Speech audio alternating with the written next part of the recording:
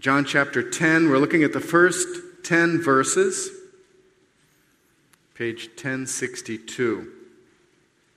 And in this passage, Jesus illustrates that he is the true shepherd. He contrasts himself with those who he characterizes as thieves and robbers, but he himself is the true shepherd. And so he uses the word picture of a shepherd with his flock to teach us about what he's really like. So may God use this passage to help us recognize Jesus as our true shepherd and bring our hearts to love and follow him. John chapter 10, the first 10 verses. I tell you the truth. The man who does not enter the sheep pen by the gate, but climbs in by some other way, is a thief and a robber. The man who enters by the gate is the shepherd of the sheep. The watchman opens the gate for him, and the sheep listen to his voice. He calls his own sheep by name and leads them out. When he has brought out all his own, he goes on ahead of them, and his sheep follow him because they know his voice. But they will never follow a stranger. In fact, they will run away from him because they do not recognize a stranger's voice. Jesus used this figure of speech, but they did not understand what he was telling them. Therefore, Jesus said again, I tell you the truth. I am the gate for the sheep. All who ever came before me were thieves and robbers, but the sheep did not listen to them. I am the gate. Whoever enters through me will be saved. He will come in and go out and find pasture. The thief comes only to steal and kill and destroy. I have come that they may have life and have it to the full. Let's ask God to be with us as we ponder his word. Father, open our hearts to wonderful things in your word. We ask that you would reveal the glory of Jesus Christ to us, that you would work in our hearts through your word, by your Spirit, that we may grow in faith, that we may come to believe and know and trust that this is the Son of God, the light of the world. Amen. So, Daniel prayed, that's it. Either you kill me or you show me that you exist. This is a prayer letter from a missionary, a friend we know. He works in Israel with Jews for Jesus. And he met this fellow Daniel when Daniel ordered a book about Jesus. And Daniel grew up in a strict religious home, a Hasidic Jewish home, taught to always follow the rules. It's kind of a familiar setting maybe for some of us. But he never really felt the love of God. Knowing God, following God for him was always a painful, difficult matter of suffering, and it robbed him of joy. So he came to think that God hated him and he hated God, and eventually he began just to deny God. And he turned to drugs, he turned to anything to find comfort and peace. And finally, when he hit what he felt was rock bottom, that's when he prayed this prayer of desperation: either kill me or show me yourself. And somehow after that time, he came to the confident belief that God really is there, and the hope that if he could find God, he could find God's love. And so he began his search. And that's when he came across the Jews for Jesus website and began to study and to try to learn about Jesus, and met my friend Oded. And so his question was, can I come to a place that I don't do bad things, not because it is written somewhere or because I'm afraid of the punishment, but because of my love for him? Oh, what a wonderful question. So Oded is so excited to be following up with Dan. Dan needed a shepherd. He needed someone to take him through a dangerous wilderness. And this is what we need. There's a dangerous wilderness of confusion around us and dangers in this desert that confront us and that would swallow us up. So let's think a little bit, as we begin, about the setting of this word picture that Jesus is giving to us, because he's talking about caring for sheep in the desert. And this was something that was utterly familiar to all of Jesus' listeners, and it's utterly strange to us.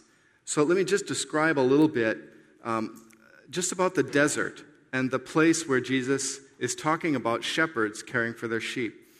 If you just go from Jerusalem, you walk about an hour to the east, up the hill, you come to the desert, the wilderness, and it stretches on all the way across the Arabian Peninsula, the desert. And what it is just a land with nothing there. But there are times when the rain falls, and all of a sudden the desert blooms, and grass comes up in places that, were just completely dry and desolate. And there's a place for sheep. There's an opportunity to go. And so shepherds go and they take their flocks out there into the wilderness, into the desert, and they pasture them. They have to know where the water is, where the wells are located. They have to know where those pastures are located. And they have to know where there are dangerous cliffs and where the straight and safe pathway is to take their sheep. Shepherds have to know all of this, but they also have to know who's out there in the desert and be ready to confront them. There are all kinds of, outliers and misfits and ne'er-do-wells out in the desert hiding. And shepherds have to be ready to confront them, as well as the predators and the wild animals and the winds and all the dangers that are out there. A sheep in the desert is a prey. You and I, in the world, we are a prey, and we need the shepherd. Jesus is presenting himself to us as the true shepherd and calling us to trust him. So in John chapter 10, Jesus kind of uses this metaphor of the good shepherd and the sheep, and he uses it in different ways.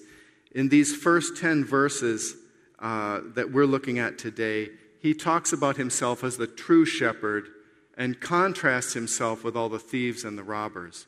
And then next week, we'll be looking at the next part of the chapter from verses 11 through 21, where Jesus says, I am the good shepherd. And he repeats it in verse 11 and again in verse 14. I'm the good shepherd. So this week, I'm the true shepherd. Next week, I'm the good shepherd. So this week, we're focusing on Jesus' credentials, his identity, that he really is the true shepherd, the one whom we should trust, the one whom we should go to.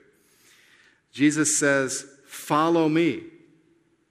Either you follow him or you wander and you get lost and you're a prey. So follow the true shepherd. So let's start through. Verse 1, Jesus talks about his competitors. Using this word picture of the shepherd and the flock, he talks about the false shepherds, his competitors, all the other people who would have you take their word in place of Jesus' word, who disregard Jesus and put themselves forward. Jesus' competitors cannot make an entrance like his or present credentials like his. And there are a lot of competitors in Jesus' day. You had the Hellenists, who were, the Greek-speaking Jews. You had the Herodians, identified with political power. You had the Sadducees, sort of the worldly, kind of the theological liberals. And then you had the Pharisees, who were the theological conservatives. And, all of them had their views and their answers and the pointing the way forward and seeking people to follow them. And people went different ways. You had the tax collectors who did the bidding of Rome and did the work of Rome to collect the money, who were the turncoats and traitors against their people, completely compromised. And you had the Essenes out in the wilderness who are so committed to God and they believe that the whole system is corrupt, that they've checked out of the whole thing. They've gone and made a commune out in the wilderness and they won't even offer sacrifice in the temple because they think it's too compromised and too polluted and too corrupt.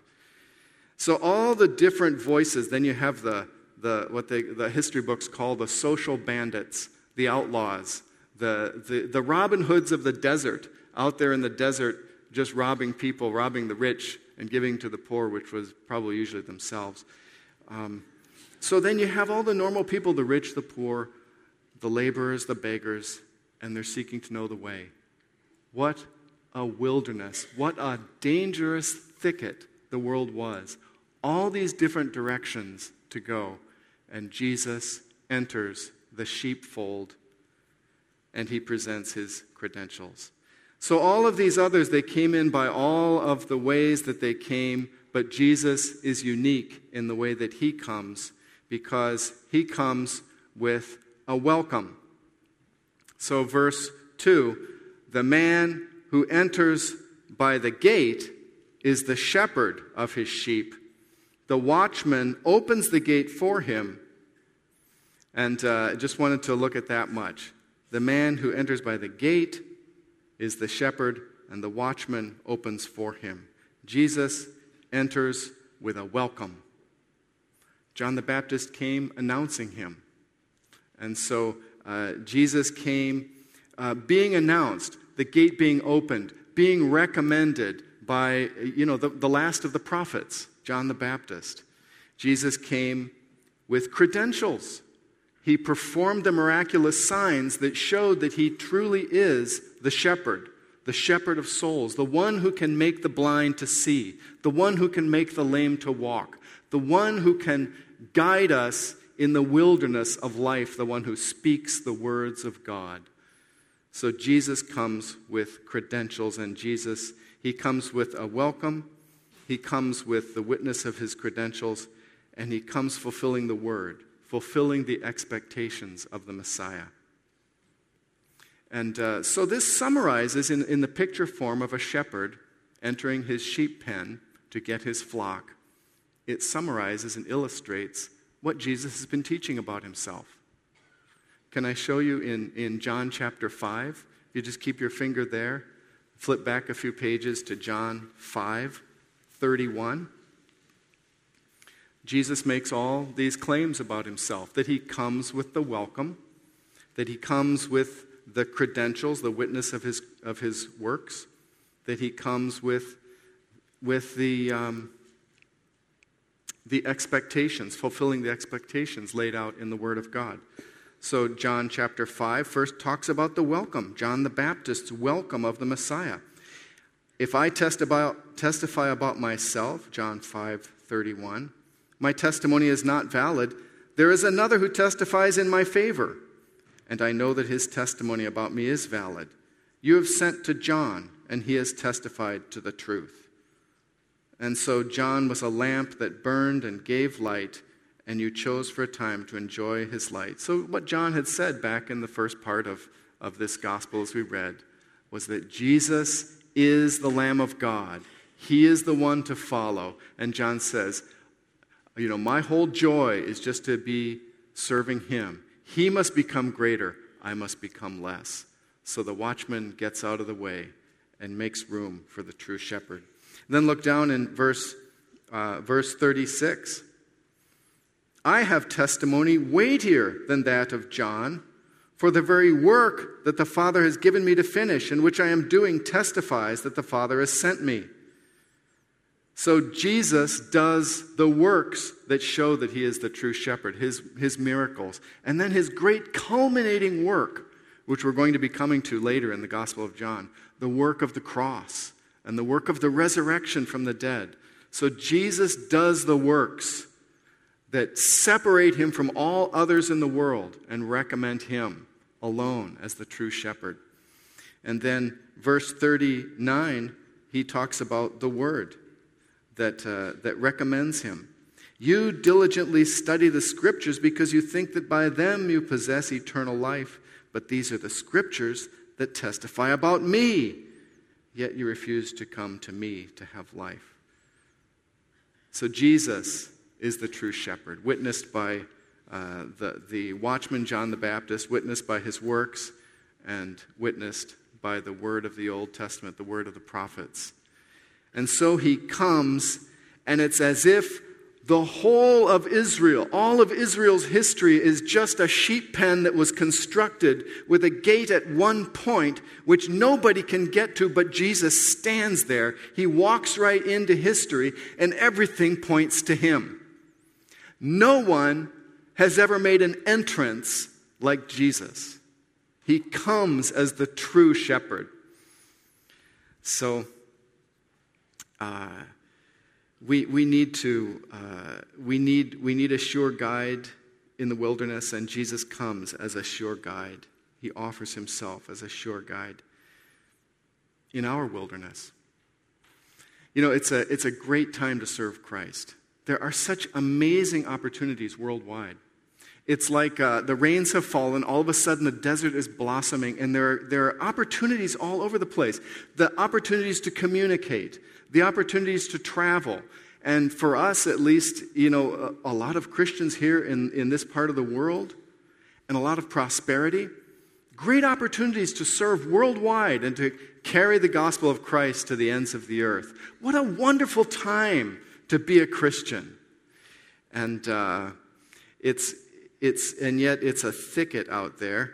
There are so many dangers. It's also a great time to serve the devil.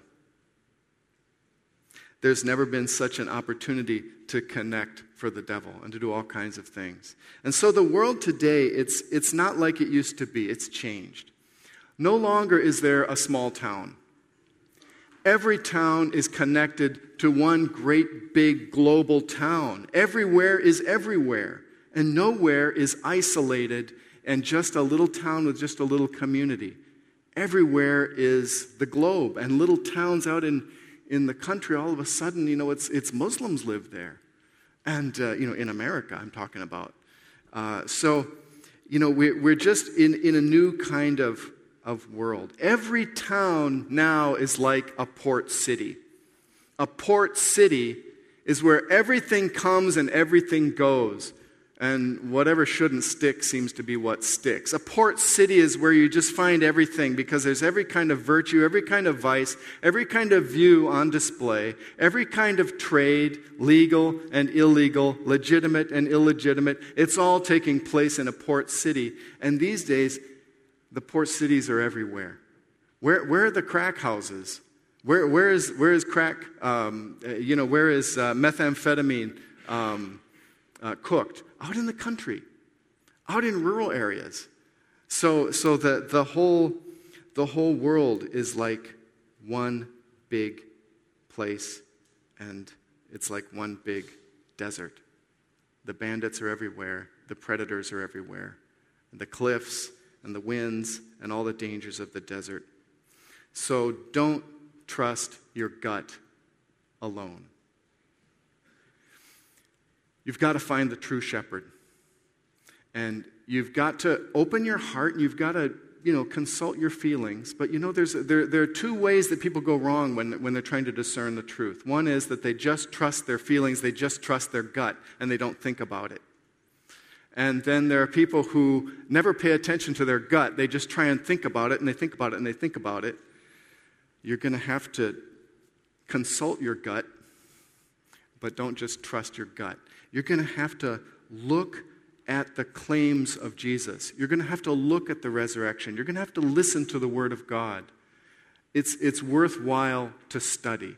It's worthwhile to learn and to understand the claims of Jesus and to pay attention to what he said and to hear it and give heed. You wouldn't want to trust a doctor who just trusts his gut.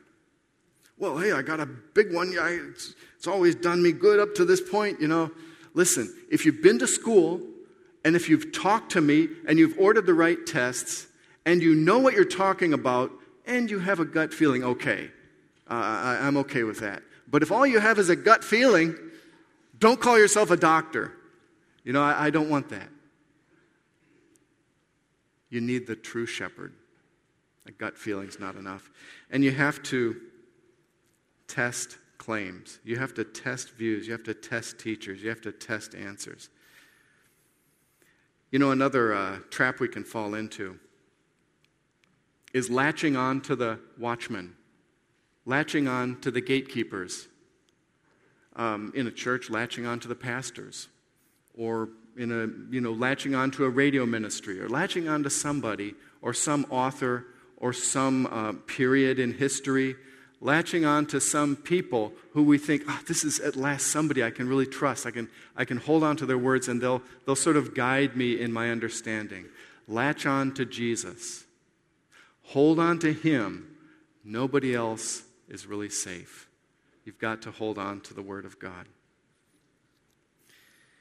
So, it's a desert, and we're trying to find the right way. We need the right way. We need the right shepherd. Jesus comes like the true shepherd. He comes like no other, and he presents his credentials like the true shepherd. Jesus comes like the true shepherd, and he calls like the true shepherd. So, if we'll move on to the next verses here. Jesus is unique because when he speaks, when he teaches, he does so with authority, not like the teachers of the law. That's what they said after he finished the Sermon on the Mount. They said, here is a unique teacher. Look how Jesus calls his people. Would you pick up again in John chapter 10, verse 3? And if you lost your place, it's page 1062. The watchman opens the gate for him, and the sheep listen to his voice. He calls his own sheep by name and leads them out. When he has brought out all his own, he goes on ahead of them, and his sheep follow him because they know his voice. But they will never follow a stranger. In fact, they will run away from him because they do not recognize a stranger's voice. So Jesus' call is recognized. He speaks and heads go up. He speaks and his people listen. Jesus' call is personalized. It says here that he calls his own sheep by name. That's in verse 3, at the end of verse 3. He calls his own sheep by name and leads them out. He is concerned and interested to get every single one of his sheep, and he goes and he finds each one. And he calls each one of his by name, and he gets them, and he brings them out. He makes sure that he gets his sheep. He's a faithful shepherd. He's a good shepherd. More on that next week. But his call is recognized, his call is personalized, and his call is followed. And so this is what he also says. He says, he calls his own sheep by name and he leads them out. He goes in front, they come behind. He leads them out, and when he has brought out all his own, he goes on ahead of them, and his sheep follow him because they know his voice. This is how, Middle Eastern shepherds lead their flock when they have to move their flock to where there's good pasture or water or back to the sheepfold. They go out in front and they lead, and the sheep follow. And the way Western shepherds do it is with dogs and chasing the sheep and herding them, pushing them where you want them to go. But the Middle Eastern shepherd goes out in front with his voice, constantly talking, constantly calling, or maybe singing, or maybe playing a flute or something. And the sheep hear that cue. Oh, it's terrible to be a deaf sheep. You've got to hear that cue and know which direction is safety, which direction is the flock, which direction is the shepherd, which direction is my guardian, which direction is going to be the water, which direction is going to be the pasture. Where is life going to be found? It's going to be found where I hear that voice. And so I follow that voice. I stick close by it. That's how Middle Eastern shepherds lead, and that's what Jesus is comparing himself to. And so in the Middle East, if two flocks of sheep come to the crossroads, and the shepherds go past each other. They say, "Hi, how are you doing?" "Hi, just fine, how are you?" And they walk past. And the many sheep behind them come, and there's all the chaos and confusion when the two flocks are all mingled together. And sheep, they're just going to follow each other, right? How are they ever going to sort this out? There's no problem because the shepherd keeps going. He gives his voice over there, and the other shepherd's voice is over there, and the sheep follow the voice of their own shepherd. And everyone continues on in his own flock. We see all these same things about Jesus' call back in John chapter 9. In John 9 was the story of Jesus healing the blind man. We just heard about that last week. And in verse 7, Jesus, he puts some mud on the eyes of this blind man and tells him to go and wash in the pool called Siloam. Now, if I was blind and this guy came and he put mud on my eyes and told me to go wash in the pool of Siloam, I think I would just say, "Now look, I'm blind. How am I supposed to find the pool of Siloam? And anyway, I've got this mud on my face and I look stupid. I can't even ask directions. I'm just going to get some water and wash. And I'm done with this. Why do I need this? I need to get back to my begging." But this guy believed and went. He took Jesus at his word. He recognized the voice, and he followed it. So, and then Jesus personalizes. He personalizes his call. So he found the blind man after he had been driven out, kicked out by the Pharisees. He found him back in John chapter 9, verses 35, and Jesus asks him, "Do you believe in the Son of Man?" And the blind man who now can see says, "Well, who is he? Tell me that I may believe in him." And Jesus says, "He is the one who is now speaking to you." Personally, he comes to the man. Personally, he finds him. Personally, he presents himself to the man. Because Jesus said in John chapter 6, verse 39, that this is my Father's will, that I should lose none of all that he has given me, but bring them to eternal life. And so Jesus goes and personally gets every one. And then the sheep recognize his voice, and his call is recognized, his call is personalized, and his call is followed. And so the blind man who now can see, he bows down and worships Jesus. "I believe, Lord. I believe, Lord." This is what it looks like when Jesus calls.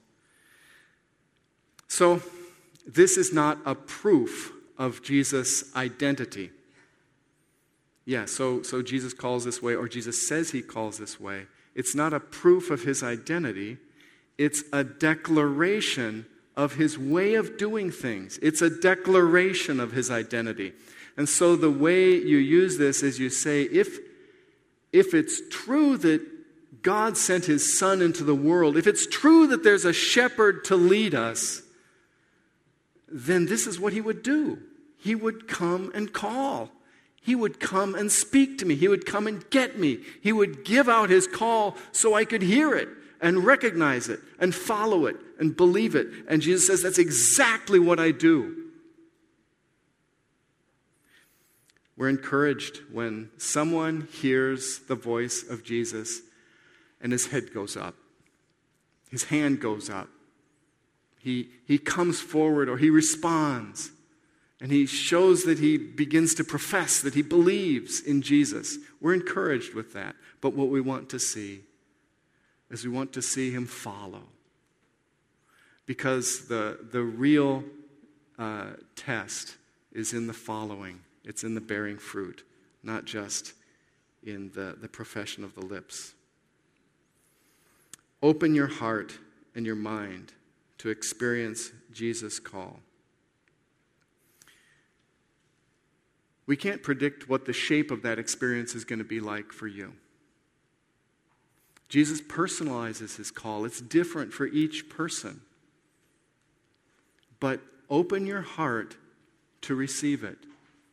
and you know where the call leads. You know what the results will be. That he will call you to believe in him, to trust him, to turn away from sin, and to know God through the Lord Jesus Christ. That's the result of the call. Open your heart to experience his call. Don't get discouraged about the city. Don't get discouraged about the great global city and about all the crazy things that are happening in the world and everything's going backwards and it's not like it used to be and so many crazy things are happening. And, it's a port city and there's no safe place, there's no good place, there's crud everywhere, people in Denver and, oh man, it's so bad. Don't get discouraged. Remember, Acts 18, verse 9, what God said to Paul when he was doing ministry in a port city. Jesus gave him a vision in Acts 18, verse 9. There was opposition that Paul was experiencing. He was ministering in the city of Corinth, that cesspool of a city, of a port city. And God said to him, don't worry. Keep preaching. Keep teaching. No one is going to harm you. I have many people in this place. So God has many people. Jesus has many sheep. So keep going. Don't get discouraged. Don't worry about the city. That's his city. He knows how to manage it. It's his church. Don't worry about the church. It's his. He knows how to manage it. Just trust the Lord. Walk with him. Follow him. So Jesus comes like the true shepherd. Jesus calls like the true shepherd. And Jesus cares like the true shepherd. So verses 1 through 5, what we just read, it's a parable, a nice, neat little self-contained parable. Verse 6 says, Jesus used this figure of speech, but they did not understand what he was telling them. So Jesus has two choices. Now he can try to explain the parable, which he usually doesn't do. He does it in private with his disciples. Or he can use another parable. And I think that's what he does, is he takes the idea of shepherding in the wilderness and he starts all over again in a different way. Now we just had Jesus as the shepherd entering the gate.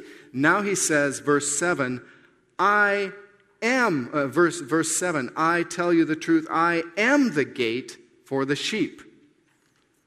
He's not the gate for the shepherd. He is the shepherd. He's the gate for the sheep. So sheep need a gate. And Jesus says, I am their gate. I am the gate for the sheep. So there's a connection between gates and shepherds. Obviously, the shepherd is the one who stands in the gate. The shepherd is the one who brings the sheep through the gate. The gate is a key place in shepherding. You make sure you count your sheep when they go through the gate. Count them when they go out. Count them when they go in. That's how you keep track. But also, there's the custom of sometimes out in the country with the sheep pen. There's no gate. There's no actual physical, door across the opening. And the shepherd would lie across the opening. And so kind of becomes the gate himself for the sheep. However it is, the sheep depend on the gate. And Jesus says, all my sheep depend on me. I am the gate for the sheep. So, verse 8, he starts talking again about the thieves. All who ever came before me were thieves and robbers, but the sheep did not listen to them. So, the thieves and the robbers, who are these people? And it can be confusing to try to figure this out. I think what's the easiest way to understand this is that in the morning the gate is opened. And in the morning is the time for sheep to go through the gate. It's the time for sheep to use the gate for the sheep. And anyone that has come during the night, anyone who has come before the gate is open, is only a thief or a robber. And they haven't come for the right reasons. In fact, you'll look at verse 10, and Jesus talks about the reasons why a thief comes. The thief comes only to steal and kill and destroy. Other people who put themselves forward and offer answers that they come up with are doing so because they're motivated for themselves.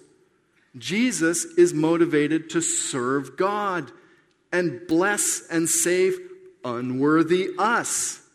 A completely different motive. So the thief comes to steal because he doesn't own the flock. He comes to kill. He wants to exploit the flock, to cash in.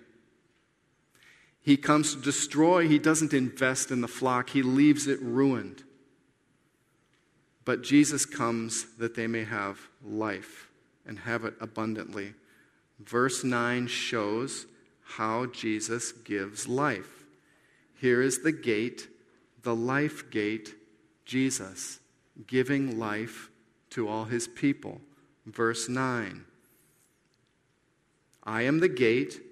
Whoever enters through me will be saved. He will come in and go out and find pasture. So if we come in through Jesus, we go out through Jesus, Jesus is the way, he's the way of life, then you come in through the gate and you find the security, the safety. You're saved inside the sheepfold. You're guarded. There's the stone wall. There's the natural barbed wire, the thorns all around the top of the stone wall. And you're in a safe enclosure, protected from whatever is out there in the wilderness. You come in through Jesus and you find safety. And you go out through Jesus and you find pasture. You find growth. You find abundance. You find life. You find all that you need. You find the water, the still waters with which he restores our souls. And so Jesus gives us the pasture of life-changing truth, the Word of God that speaks to us as the Spirit brings it to bear on our hearts. And we're transformed and we're renewed, and our lives become more and more to reflect the image of God. Jesus gives life. We need a gate like him. We need the true shepherd. So what do we do about this? Jesus cares like a true shepherd. So what? I think the image suggests what we should do with it. The gate only works if it's used. The gate only gives life if it's entered or if we pass through it. The sheep have to be devoted to the shepherd and follow the shepherd and use the gate as the shepherd opens it, and that's how they're going to get life. And we need to be devoted to Jesus. Not just sort of carelessly interested, but we need to be devoted to him so that we won't be distracted by whatever else there is out there in the desert. We won't be taken away or drawn away. We won't follow our own desires or go astray as we're so prone to do. But we'll follow him and trust him and love our shepherd. Jesus gives truth. He gives life. He gives hope. He changes hearts. He renews souls. But only if we love him, we live with him, we follow him. So during the late 1980s, there was a little village near Bethlehem. This is during the Intifada, the Palestinian uprising. And this village, of course, was a Palestinian village. And they began to refuse to pay their taxes to the Israeli government because they felt that their taxes are just supporting the occupation. And so all the politics was going on.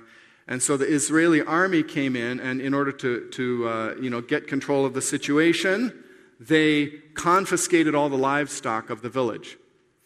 And they penned them in a great barbed wire pen outside of the village. And so all the animals were there, hundreds and hundreds of animals from this entire village. And one widow came to the officer in charge, and she begged, wouldn't he allow her to have her little flock of sheep? Because with her husband dead, it's all that she and her sons had to live on. And so the officer was willing to agree. He said, okay, fine, but look, there are hundreds of animals in there. How are you going to get your sheep? I can't separate your little flock from all the rest. And she said, if I can separate the flock out, can I have them? He said, fine. And so a soldier opened the gate, and her son stepped forward with a little, handmade reed pipe and began to play a little ditty over and over and over and over. And then some sheep heads began to go up. And he went home with his 25 sheep behind him. Follow the true shepherd.